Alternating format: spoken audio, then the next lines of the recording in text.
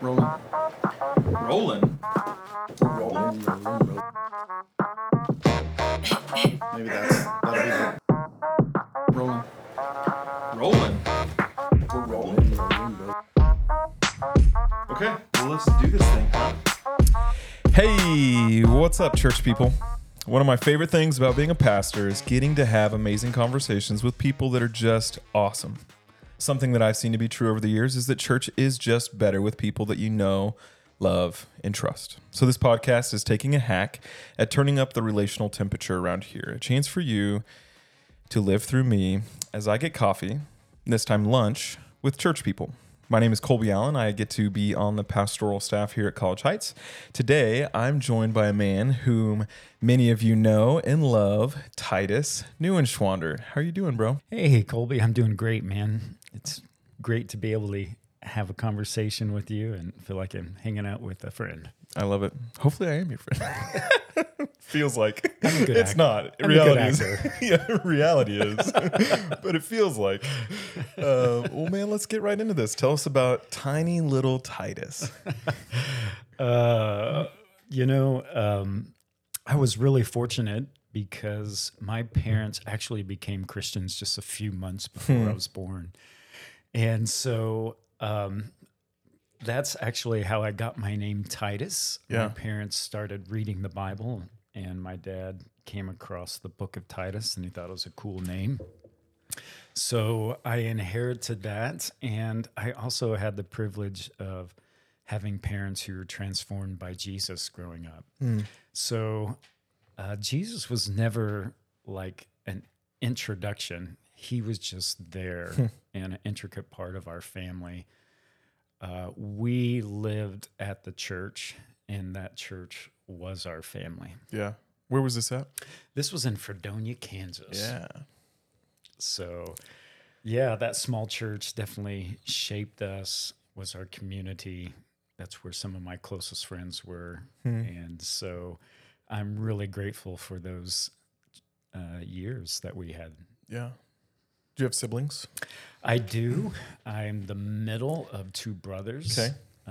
One's 3 years older, one's 3 years younger. So we lived on a farm growing up, and so we were always outside. I did some crazy stuff as a kid. I remember hiking across the river that was nearby before I was even in the fourth grade and doing all sorts of stuff I would never let my kids do.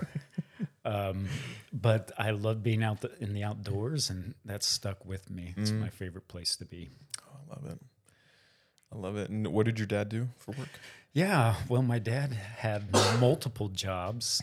He's always been at least a part-time farmer. That's kind of been inherited through the years. My great-grandpa was a farmer. Yeah. My grandpa was a farmer. My dad's a farmer. And so we were just always outside in that area. But he also worked as a police officer, as a judge, and as the transportation supervisor of our school. So it just depends on which season. frame. Yeah. That's awesome. So like plants, animals, all the above. Yeah, as far as growing a farm, lots of, usually crops would just be wheat and soybeans and corn now, and then running the cattle and hay. Yeah, I love it. Did your mom work? She did. She was most of the time a secretary at the junior high. And so, she loved her job, and she always viewed it as a ministry to the kids. And that's cool. And that took place there. Yeah, that's awesome. What are your brothers' names?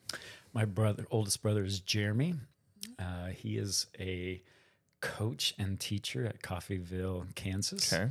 And then my younger brother, Chad, he now lives in Florida, and he's kind of a supervisor of interesting product, which I can't even explain what he makes, to be honest. He showed me pictures, and I didn't understand it, and I said, "That's really cool." So. That's cool, man. Yeah, I like that thing that you made. Yes. And do it well. Yeah, wow, that thing looks amazing. To get more specific, I think it's actually like it's like a secret packaging tape. Okay. that they use in boxes and different things. So they actually sell it Amazon and people who use a lot of packaging to help reinforce it, something of that nature. Cool. I love it. And so growing up, so you're out on the farm a lot, you're outside a lot. Did you do sports, clubs, those kind of things? What were some of the things that shaped you as a kid? Yeah, I did always do sports. That was partly because I graduated from a class of 53. And so it was a small school. If you could put on a uniform, you could do something for the team. And so, yeah, whatever was going on at that time, I was probably involved in it at some level or another. My least favorite was golf. That's where my friends were, so I gave it a try. I played one season of golf. It was because I tore my ACL in the fall, and so I couldn't do track. That I wasn't ready to do track by the spring, and so I was like, "Wait a second, I can do golf though, and treat it as rehab. I'll just walk. I'll do all this walking. My friends are there, and I get to play free golf every day for like 3 months. Right. I'll do it." And I was horrible. I was the only senior on JV. I'm only laughing because I can relate. Yeah. I end up going back out for track, but I did give golf a swing. Right. Ooh, I like it.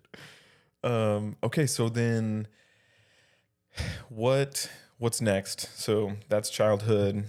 What happens next? Yeah. I think next would be, what I would say was my first encounter where I felt like God was speaking. I grew up always wanting to be a medical doctor. But when I went to a church camp in my junior high years, there was a OCC camp team there for the summer. And do you remember who it was? Who was on the team? I can't remember. Yeah. I can remember first names. I remember Rhonda, and I think it was Matt, but I can't tell you who they are today. And but I remember God felt like God wanting me to do something, and I didn't know what that was. And of course, as camp goes, they would give an opportunity to respond, and I basically clutched the pew in front of me at that time and wouldn't let go. But when my parents came and picked me up, I remember looking out the rear window of the car and just kind of praying, "Okay, God, whatever you want." And I'll go to OCC. That's the prayer that came out. Interesting enough, I spent my whole high school trying not to go to OCC. Yeah. And applying at a lot of other different colleges or universities that had good medical programs. And everywhere I went just didn't feel right. So it was kind of that same secondary surrender. Okay, God, I'll do whatever you want me to. And while my parents were always supportive, when I told them I was headed to OCC, that wasn't on the top of their priority list. And part of that was just pain from themselves being in ministry at different times. And so that kind of leaked out a little bit. But part of the saving grace in that time is my grandpa had actually also became a Christian toward the end of my high school career. And he wasn't a man of many words, but he said, "Titus, you're going to be a doctor of souls." Oh my goodness. I was just getting ready to say that when you said you wanted to go to, I was going to say, but now you're a soul doctor. That's crazy. Yes. And what's funny that I even remember those words, I think because he didn't speak a whole lot. He was a quiet man. And growing up, I didn't really even see him as a spiritual man. Yeah. That came later. Yeah. And so those words were impactful, and I still remember them on the days where you don't feel like doing what you're doing sometimes. Yeah. Man, the power that we have over our kids and grandkids. Absolutely. And even kids that aren't ours. That's awesome. Okay, so you get done with high school. You go to Ozark. what's next? So we dove into youth ministry, and but before that, I would say one of the formative things that happened in our lives is I met my wife at Ozark Christian College. And so as Leslie and I forged a future and we got married during my sophomore year of OCC, we found out within a year that we wouldn't be able to have kids. And like medically impossible unless God did a miracle. And he did do a miracle. It wasn't a miracle of healing, but it was the beginning of a miracle of forming our family through adoption. And it would take a long time to tell all of our kids' stories. But truth be told, we would have no inkling that a child was coming into our home on Friday, and Monday we get a phone call, and by the next Sunday we have one of our kids within our home. And that was without going through any adoption agency, without going through foster parenting, without going through any of the traditional means. It's like he broke every single barrier to form our family. And so over the years, we adopted 7 kids, and we have 6 with us. We lost our 4-month-old son back in 2018 named Tyler. But that was really transformative for us in so many ways. Some good in what love looks like and how we love differently. Of course, just loving your kids in a deep way is transforming. I think the family is one of God's greatest forms of discipleship. Yeah. And it comes so naturally, and some of it is you have to. Yeah. It forces you to grow and become somebody that you weren't. It forces you to confront some of the ugliness that we live in. And of course, nothing does that like marriage. And then kids continue the process. And so I think that's God's first level of discipleship in coming into our lives. So that was obviously a really big deal for us. But what we didn't understand, we understood how to love. But all of our kids, to some extent, experienced early trauma in their life. And I know that word is used over and over again to mean different things. But what I didn't understand as a young dad is how much that affects how our kids think and how it affects how they receive love. And so, there were some really difficult seasons during that in which we were desperate for help, and we didn't know where to turn, and the church didn't know how to help us. So some of those times are some of our sweetest moments that we experienced, and yet also followed by some of our most difficult areas simultaneously. Would you take us back to the moment when you guys basically hear the news of, hey, you're not going to have your own biological children? What was that process like, and how did the two of you receive that? How'd you work through it? Yeah. At that time, we had began to hope that we would have a family of ours. So we had names picked out.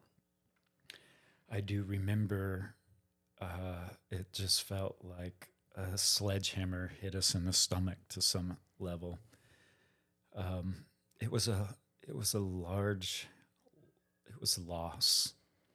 It was already grieving hopes and dreams that you thought would be, and now you're being told that will never be.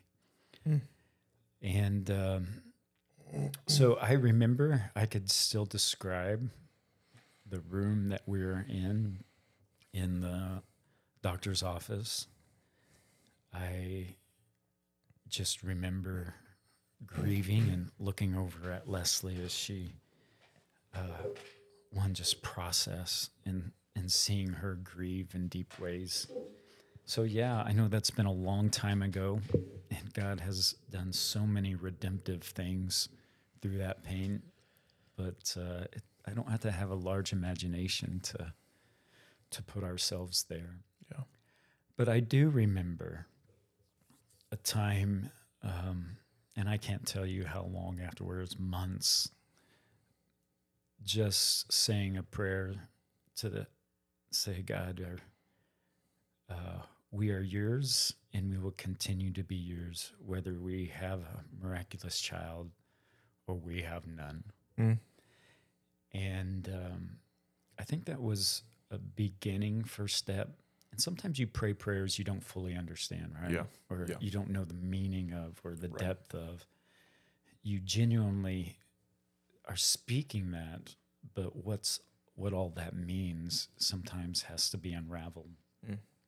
And but it wasn't long after that we got our phone call with Evan, and to make that story circle back around, the doctor that diagnosed us as a couple was also the doctor that delivered our first son. And so the birth mother she was not in a place where she could be mom at that time. And when the social worker asked her what her next steps would be, she specifically requested that how kind the doctor was to her, and if she knows a family that doesn't have kids and can't have kids, then she would trust the doctor to place her son.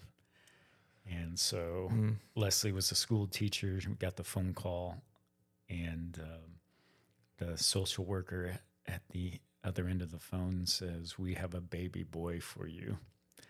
And that stirs up a whole lot because we didn't have a home study. We didn't have a savings account. We had nothing.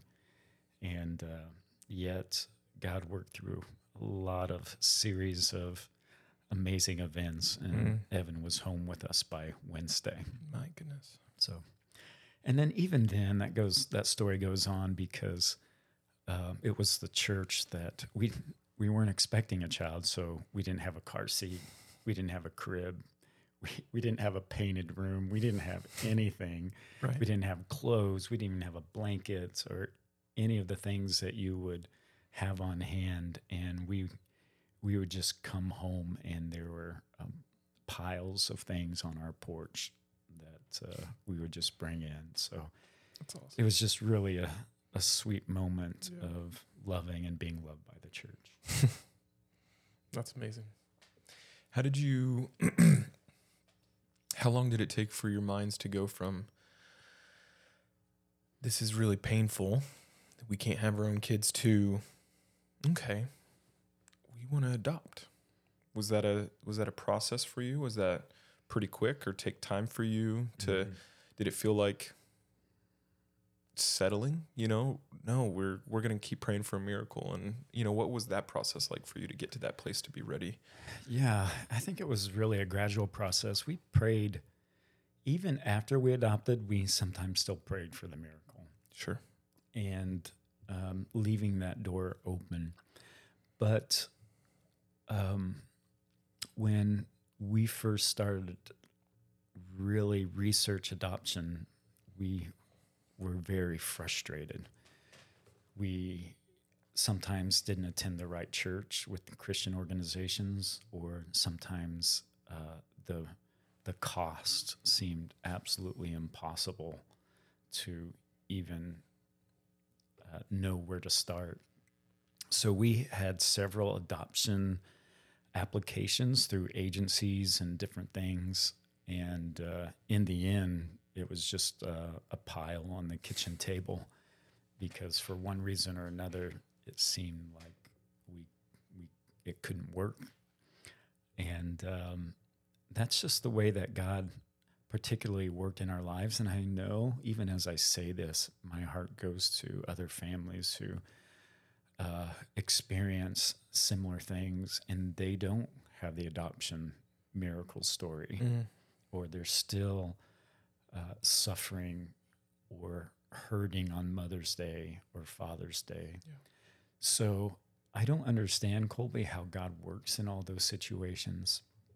I believe he works differently, and he works in ways that are specifically tailored to us, in ways that he whispers in our ear, I see you, I know you, you have not been forgotten. Yeah. And ultimately, I guess I'm talking about a dependency on him rather than self-sufficiency, which is how most of us start when we're in pain. Right.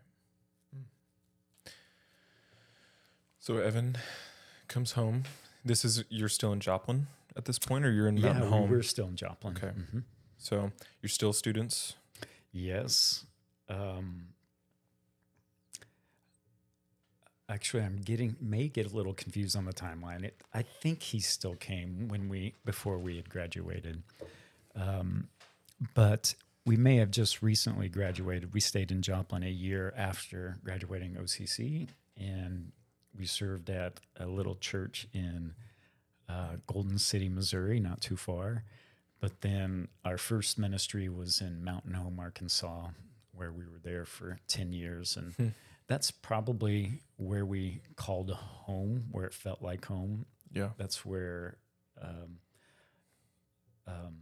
5 of our other kids joined the family, and they watched us raise our kids as they also somewhat raised us into maturity. So, and that was a great time for us in a lot of different ways.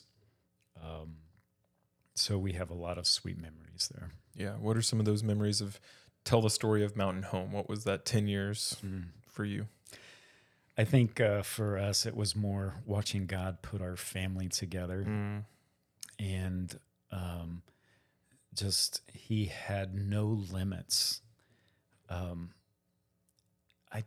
You can't put an adoption into words, but what I can say is we had an attorney who practically worked for pennies, where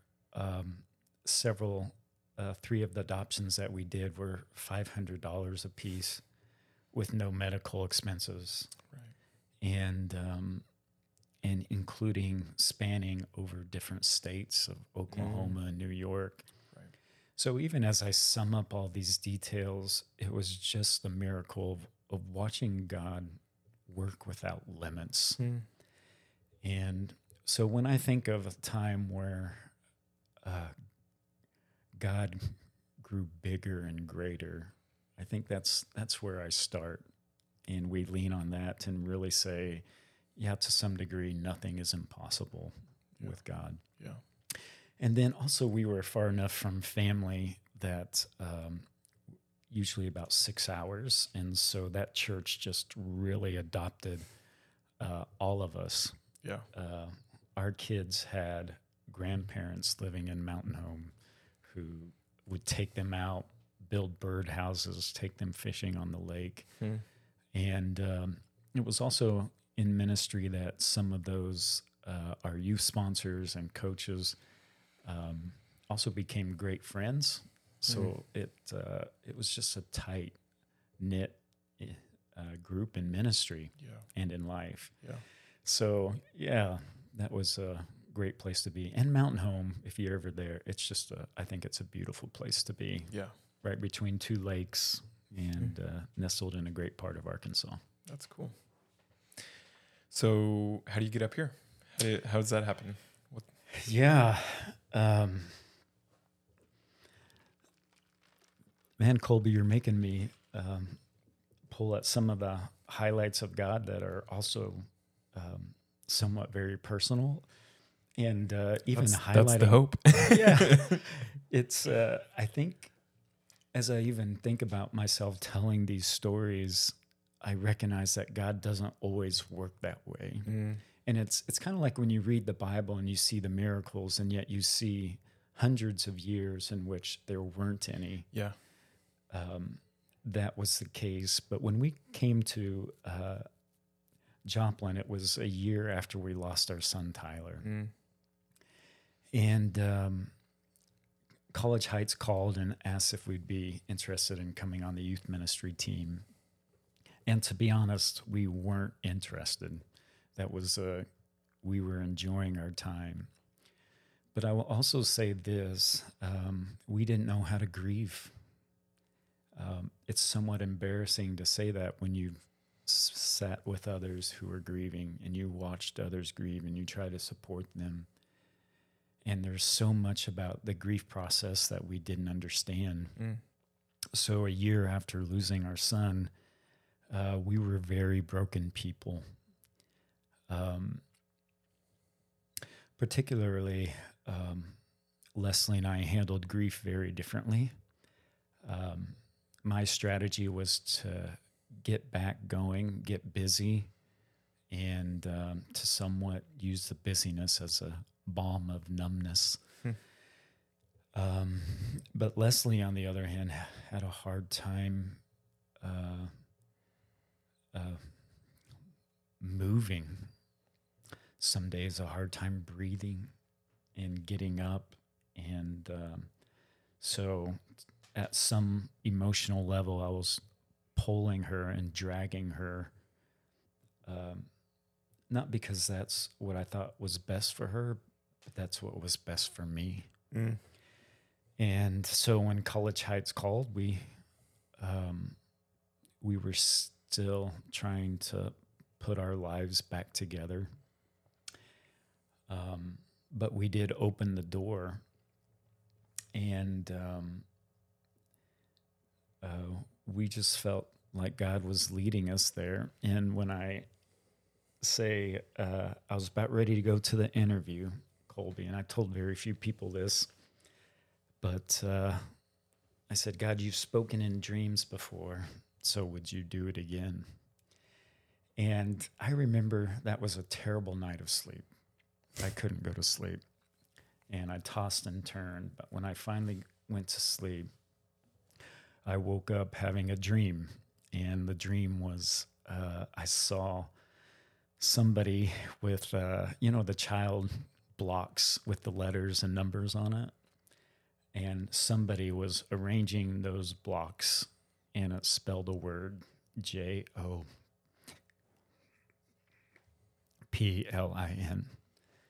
And so what's so funny, Colby, I was like, oh, that's so clear.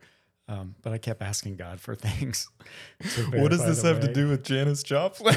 Yes. What's this have to do with anything that's going on in my life? Give me more. And so I don't want to say, wow, look how spiritual it is, because I'm like, okay, maybe that was, I slept terrible. What did that have to do with anything? It's a hallucination. It's not a dream. Right. God, give me a dream. Not God, give me something else, Be more clear. Right. And so, I really did pray 2 other things in which God did answer in specific ways. And so we said, okay, let's go. For us, it really was a sacrifice, because at that time we were giving up. At that time, we had developed adoption connections and organizations that we were a part of. And so it felt like, to some extent, okay, the family we have is the family we will always have. Right. And was that true? Did you adopt here? We still adopted one more, and it was again just a random phone call during our first year at College Heights, and so that led to the adoption of our youngest daughter, Emma. So, yeah, God can break any barriers that He wants to break. Yeah. You said you prayed 2 other things. What were those?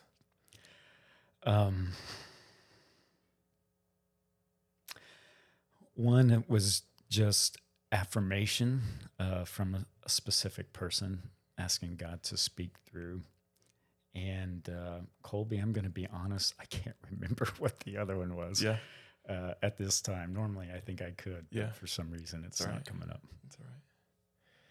So you get here, and you were the middle school minister, Yeah. and that meant 7th and 8th grade, right? And then there's someone else that was doing 5th and 6th. Am I remembering Yes, that right? eventually. But fifth at that time, middle school was considered 5th through 8th. Okay. So it was both programs, and then we did do some changes and along the way. Yeah.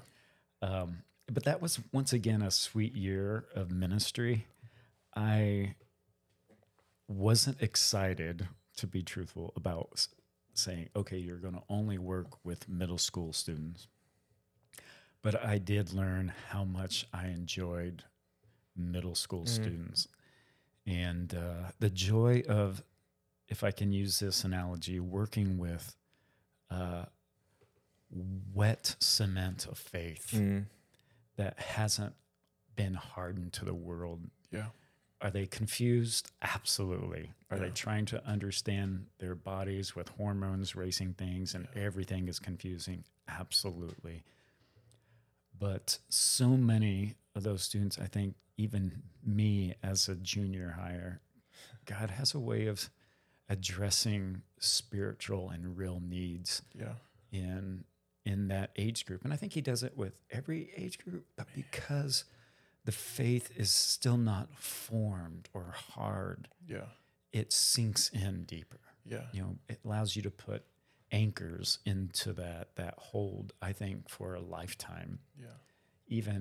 And some of that I'm just thinking of, you know, the first time I thought God was speaking to me. And even though I spent my high school saying, what was that? That meant nothing, trying to run away from it. I could never let it go. And I still think he does that.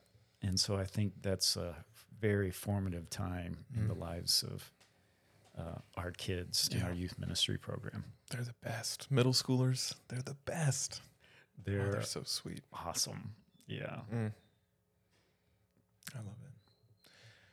What were those years like? You're settling in. You've got, by that point, preschool and elementary age kids.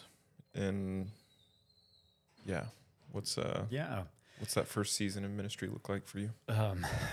Again, it was a lot of things that were coming together that I greatly enjoyed in ministry. And Colby, I think personally, this is where we really saw our kids, specifically our older ones, and some of the trauma that they experience. And when I say trauma, I think I need to also define that as what takes place in the womb when a mother is trying to separate from the child that's in her because the pain is so great. That has an impact too. I once ran across a father who said, yeah, we adopted all of our kids straight from the hospital. And I looked at him and I said, man, that is so exciting. I'm so glad you got to do that. And I said, from my experience, though, I said, that's not soon enough. And he became very serious, and he said, you're so right. My kids still struggle in different ways. So if you just think, I could talk about also one of my studies and master classes was how stress affects women who are pregnant, what their bodies are experiencing, and then also what that does to a child. So there's just a lot there. Not that I want to give any mothers guilt or anything that happened, but those are just such a critical time. But ultimately, the question of, how old were they when you adopted, may not always be the best indicator of a question to ask families who have adopted. Right. Because as a father, you understand love starts in the womb, the very moment you find out. And that care, that nurturing is so incredibly critical in the lives of kids. And so some of what we were dealing with happened when I was a middle school minister. My kids were middle schoolers, and it felt like my family was falling apart.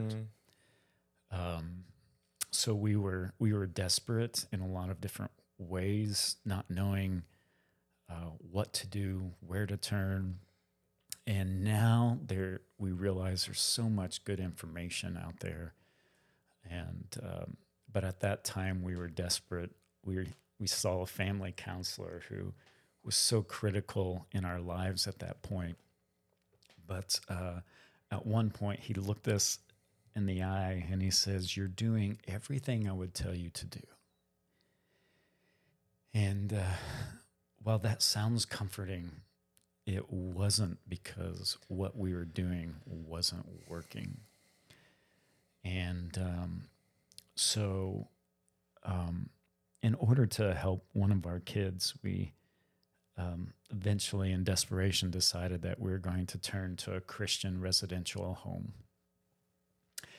And so for 7 months, one of our sons stayed there. And Colby, it was the second worst day of my life. The first was when we lost Tyler, and the second was dropping your son off to be cared for somebody who doesn't love him, but would attempt to guide him, and how humbling that is. We cried all the way home.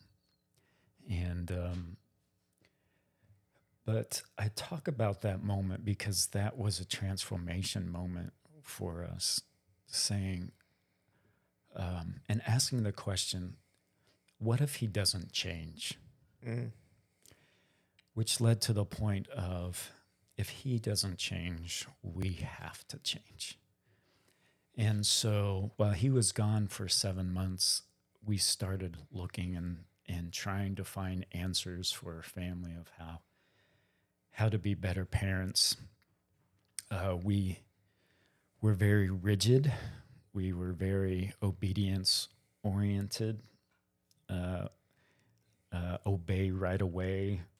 We read some good parenting books that work when your kids are connected to their parents, but how to raise a strong-willed child when your kids when your kids don't have that foundation of connection, or if their minds don't work in the ways that maybe the brains was designed to make, then we were desperate. And so we started looking for resources. And so that ultimately led to understanding our kids better. Brian Post, we found a book of his called Fear to Love that was written for adoptive families. And it was kind of like reading a journal and understanding. And it was true with what we were doing. Before, it was trying to get our kids to submit at all costs. And as a dad, I did some things I would never do. Like, I emptied one of our son's room before he left. He was basically sleeping on a mattress because I used the phrase, family has privileges. Wanting him to understand that being a part of a family was that you were loved. And so that's how we showed love, by trying to get him to change. And it proved practically impossible. So when our son came back for being gone for 7 months, we drained our savings account to keep him there in the facility, and he was changed for about 2 weeks. But what took place over that 7 months was the beginning of how we really can love and parent unconditionally. And that was actually the beginning of transformation, of change for us, and then also for our kids.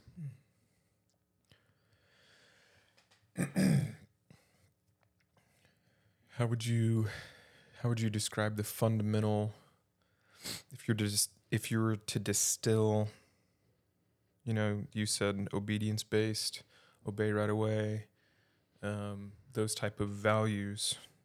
What did you change to? What was that shift? If you were to try to get it down to a few words or values like that. Yeah. Well, I know that we may mention this. I'm going to go ahead and mention it now in the context. I would say a good base for that would be Paul David Tripp's book on parenting. Gospel parenting. It's a gospel parenting centered focus. And Colby, where this became really transparent is the way in which I would talk and speak about God was not the father I was to my kids. A God who loves us no matter what. A God who isn't a police officer. He's not looking to catch us doing wrong. But he's in the midst of these things, a God of grace. And while as much as we loved our kids more than we can put into words, our kids did not see that aspect of God. They saw a conditional love, not that we loved them conditionally, but that's what we portrayed in our parenting. If you do this, then you deserve this, and we will do this. I'm not saying that there shouldn't be, like every decision we make has consequences. Yeah. I'm not saying we just turn the eye. I'm saying how we respond to our kids and what they see. And the way that God changed the world did not come through the law. It came through grace. So grace parenting is really unconditional, gospel-centered, and they see it, they sense it, they feel it.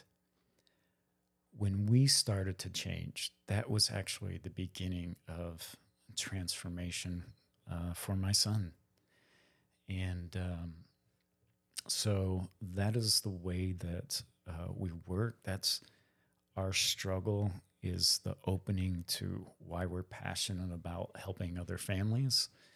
And, God just used that part of our story to continue to mold us and change us. What were some, without sharing anything that's not yours to share, what were some moments that you go, hey, we're making progress here. We've got some traction with this thing. Like, whoa. And, because I would guess that it wasn't this like, yesterday we were obey right away, and now today we're gospel parents. Like I would imagine it wasn't like a light switch, that it was this over time we grew into a new kind of parent. But are there moments that, and I'm asking because I'm curious as a parent, I want to be a father like that. I don't want to preach a gospel that I don't display to my sons, So, can you think of any moments that were an example of like, oh, like it used to go this way, and then we kind of changed our tactics here, and we started to see this change? Yeah. I think if I could put that in a principle, it would be this: the relationship is far more powerful than rules. Yeah. So relationship over rules. And you are so right. And it was a gradual transformation. We didn't get it. Sometimes I was even skeptical of what I was doing. It didn't even feel right.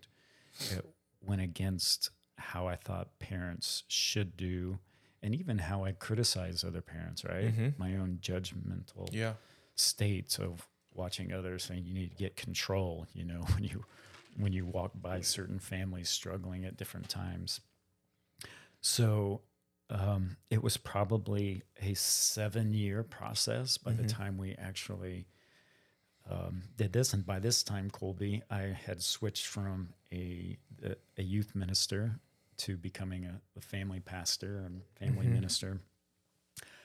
But because of my own struggles and to be honest, I did not teach a parenting class for several years. Yeah.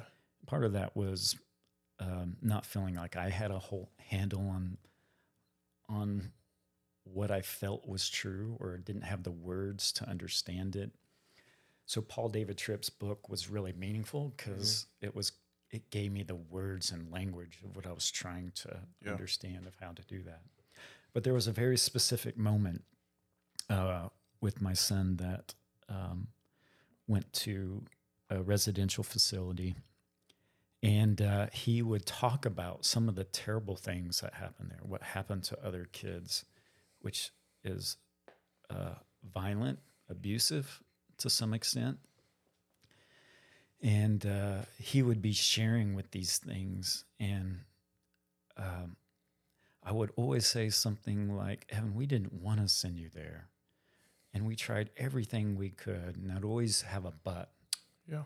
But you wouldn't listen. But your brothers and sisters were being threatened. But whatever it may be. And Colby, there was a time where we just stopped saying but. And we paused and we listened to everything that he said. And we said, you're right. We are so sorry that you were there. And we're so sorry that we sent you there. We didn't know what else to do, but we understand that what you experienced there, no kid should have to experience. And we're sorry. When we said that with no but,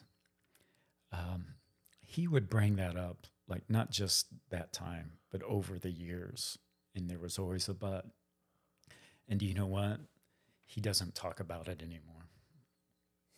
It was just accepting the experience that he had.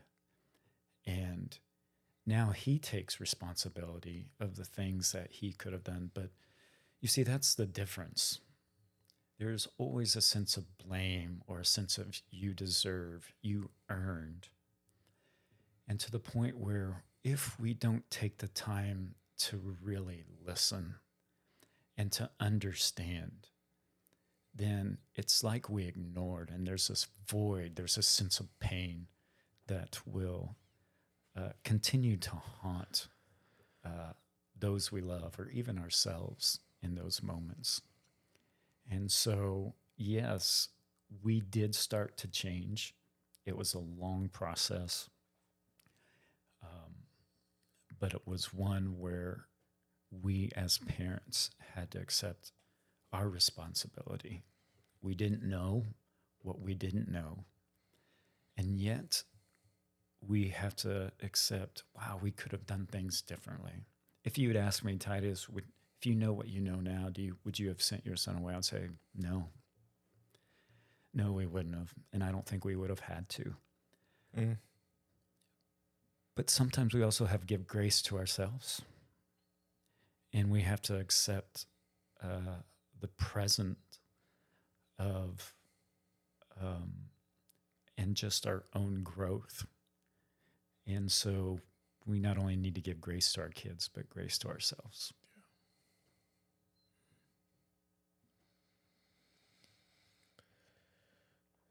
So you're on this, the two of you are on this journey together. And your ministry shifts from middle school ministry to family ministry. Can you tell us a little bit about that? You know, because I don't know that there's too many youth ministers that go, you know what, someday I want to primarily do family counseling, and, you know, that I have a passion for that. Usually it's a passion for young people themselves, and ministering to them and having those discipleship relationships. And I don't know, you know, if most youth pastors have the family passion. And I would imagine God developed that in you through the crucible of, you know, your own your own family experience. Could you tell us just about that shifting from middle school to family ministry and what those Yeah. like? I think where we are today, Leslie and I would say, God used, I don't know, the first 40 years of our life to get us to a place where families are our passion, and that discipleship first takes place with families. But if that part of who we are, it's so core and critical of who we are, if that's not reconciled with God's Spirit and with God's grace, then at some level, everything else feels phony. Mm. Our marriage feels phony. Our parenting feels that it's not real. We're somewhat pretending. Mm. And so, and even, I mean, Colby, my kids and my wife have seen the worst part of me. Yeah. They've seen the parts where I've been angry, the parts where I've said things I shouldn't have said. And yes, there's lots of grace there, but I don't know if, and I'm talking, when I say the church, I mean the church. I don't know if we've been transparent enough and authentic enough in that realm to give families a safe place to go. Mm-hmm. Why do we hide our marriage problems? Why do we hide our parent problems? Mm. Why do we post the best things about our events and Yeah. pictures? Right. And many of us aren't too up to post other things of the real life or times we've lost it or whatever it may be. And so I think having a voice and a place of safety is a great place to start. And that was provided for us through a handful of people. Mm. We actually would take families, other parents, and we would ask them for dinner that they would be adoptive families or families who had gone through hard times. And we'd take them to dinner and we'd ask, hey, what did you learn? What do we need to know? And they gave us a safe place to be very imperfect. Mm. And so I think we are drawn to authenticity. And when we see it and we feel it, we want to be a part of it. I think that's true in every realm of life. Yeah. But in our closest states of what takes place in our family and our marriages, that's hard to be authentic about. Yeah. And so I think that passion, in the same way we gradually were transformed, that passion gradually came about. And so that's just been part of our journey along the way. Yeah.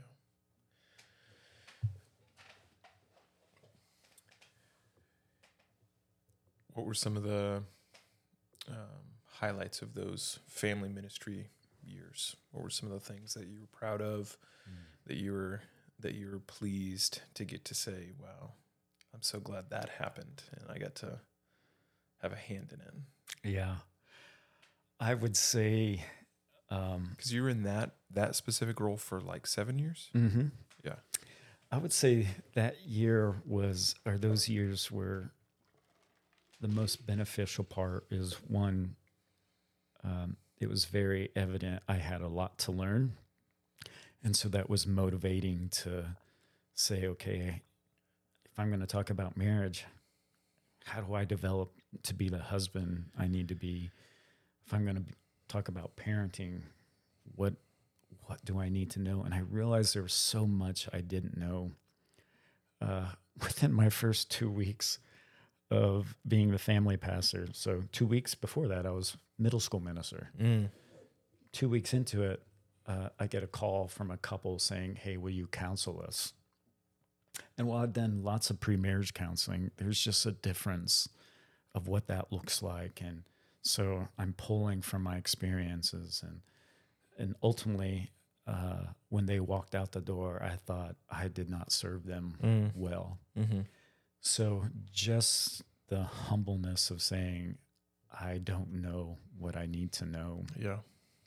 Which brings about some of the greatest joys is partnering with people who are willing to go on the journey.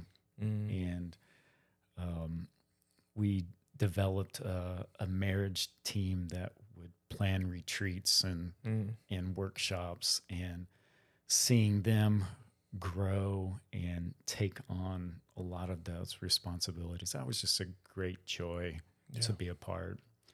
The team that brought Julie Slattery in from Authentic Intimacy, I think it's fun to see the roots of the ministry that have planted from that.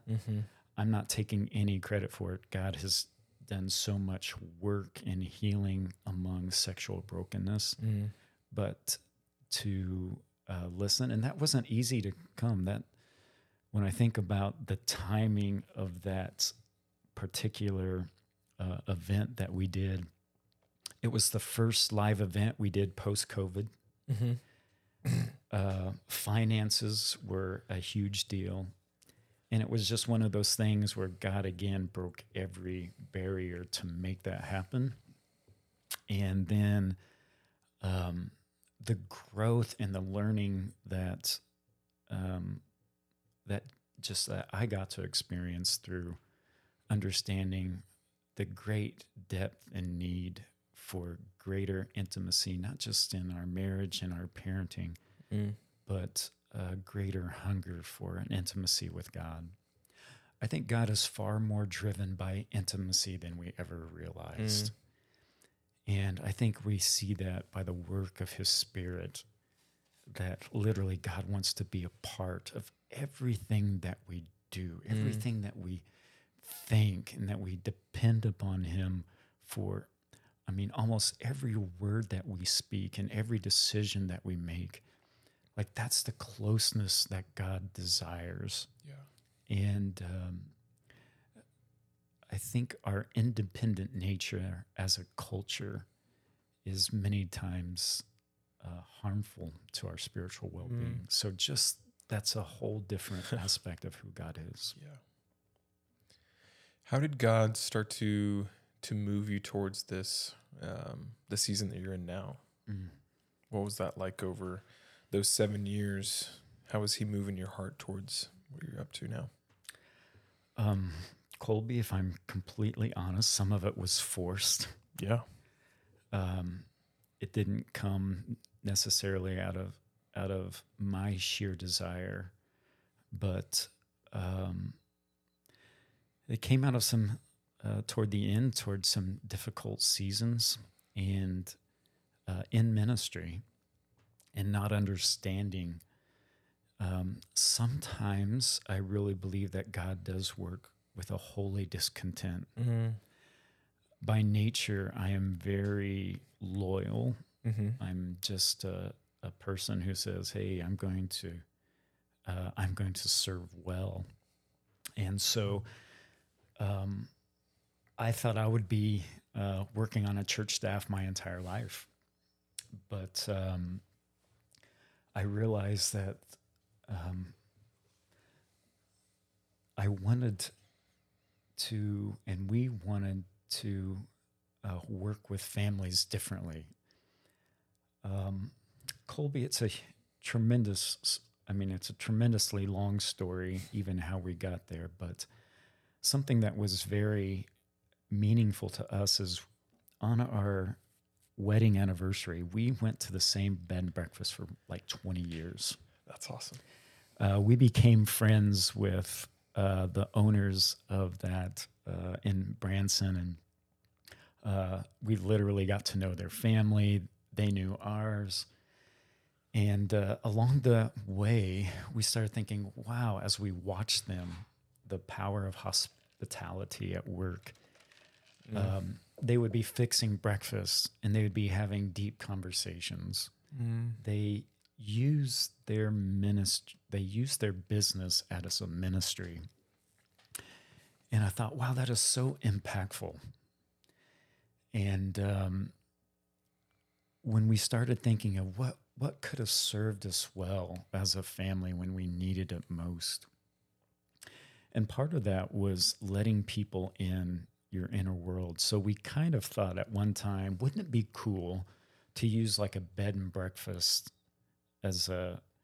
like you had the business, but actually the main goal was to bring families in and to work with them one-on-one and to sit with them, to have meals with them.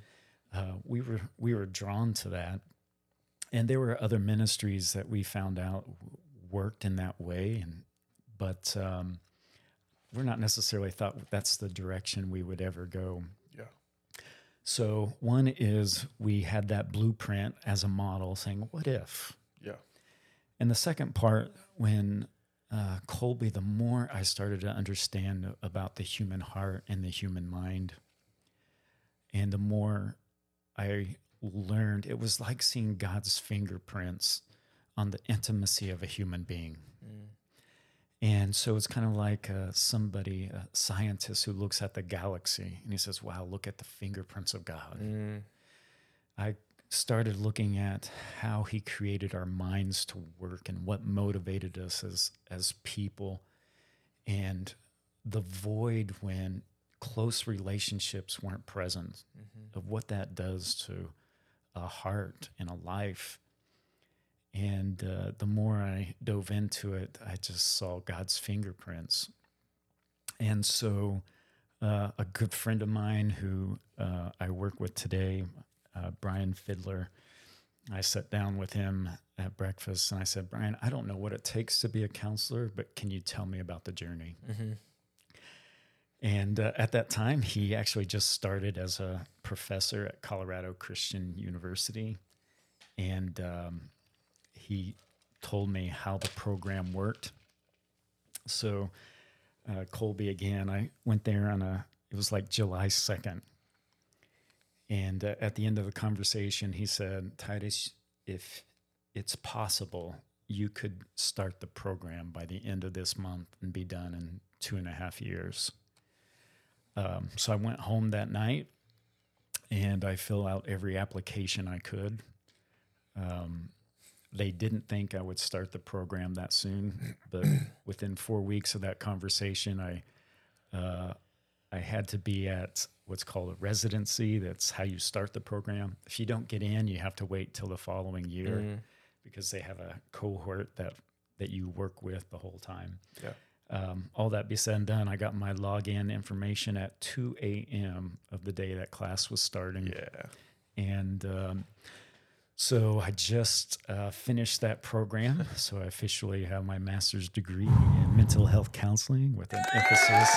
Yeah, it's so true. I'm still trying to figure out what not to do when I don't have homework.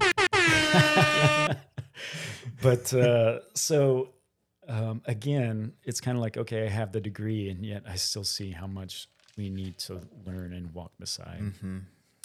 So ultimately, Colby, last year, we sold our house and we bought a 100-year-old, much larger home that we bring families into.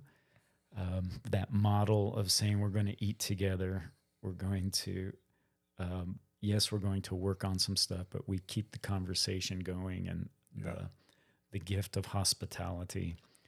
We finished our first year. God has been incredibly kind. We brought 18 families into our home last year for most of them multiple day intensives. And we have not recruited. A lot of those are adoptive families by nature. But now that I have my degree, we're also working in the realms of marriage and then also grief. We had a family come last November, sent from another church that Colby, they lost all 3 of their children in a car accident, including her mother. And so just there's a sacredness when you sit with people's pain. And it's just such a privilege to be able to do that and just to listen and really see people in the midst of that. And God has been so kind along that journey. So that's where we are today. We started a nonprofit called Restoration Family Care. And the whole purpose of that is to help provide financial means for families who can't afford it. We just started where it's, but all that be said and done is when I told you that we drained our entire savings account to help our son, and we just found ourselves in poverty and emotional poverty, financial poverty, spiritual poverty. And we said, if there's families who we can serve that in a way where they don't have to experience the same thing, we want to be able to help with that. Makes me think of the Sermon on the Mount.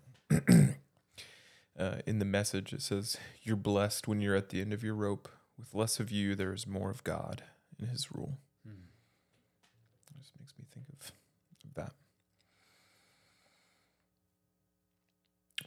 So, Restoration Family Care, is Restoration House, is that separate?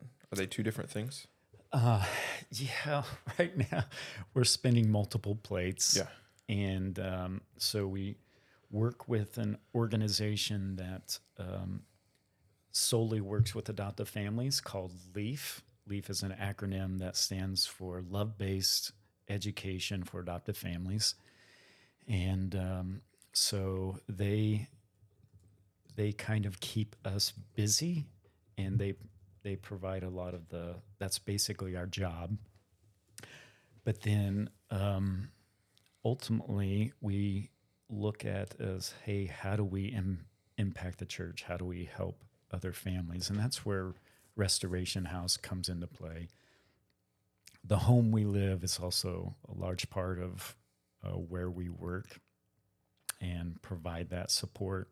So the only thing that Restoration Family Care does, it provides, like, we don't get paid except when a family comes.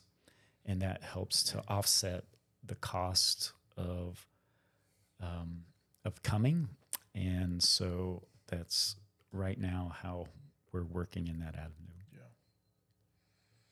Do you guys have a website or anything yet are you working on that? Yeah, that's still in the works. Mm-hmm. But even then,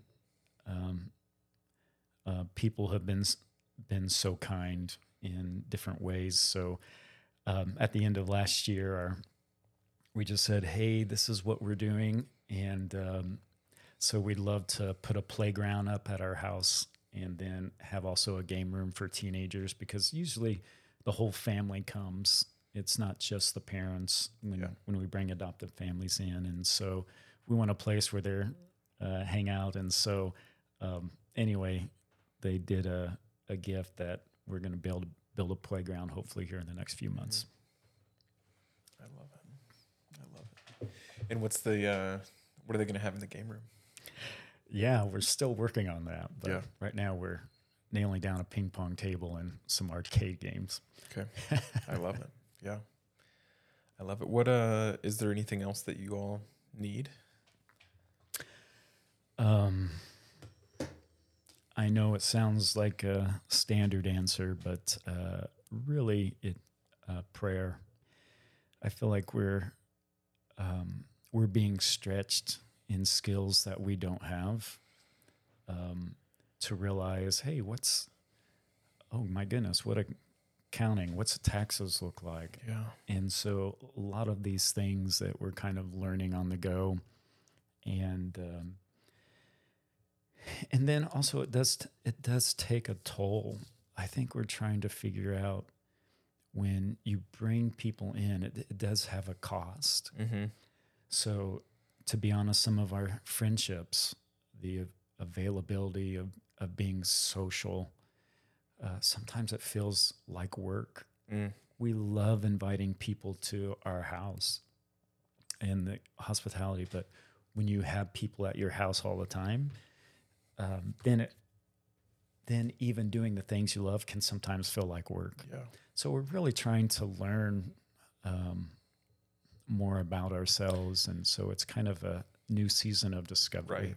Right. It's relearning how to do life. And if I use my home primarily for hospitality and counseling, then maybe I probably shouldn't host, because it'll feel like that again. It's like the whole, in college, they tell you not to do your homework in bed, because then when you're laid down for bed, your brain thinks, oh, I'm in my homework spot. Right. This is my homework bed, And so I wonder how that works in your setting. And those are things that we're trying to learn and even understand about ourselves. So I don't want anybody to think, hey, if we invite you over, it feels like work. That sucks.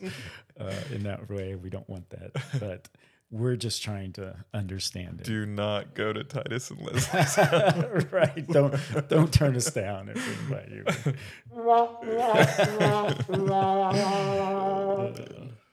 I love it. Well, what word of encouragement, exhortation, blessing might you have for College Heights?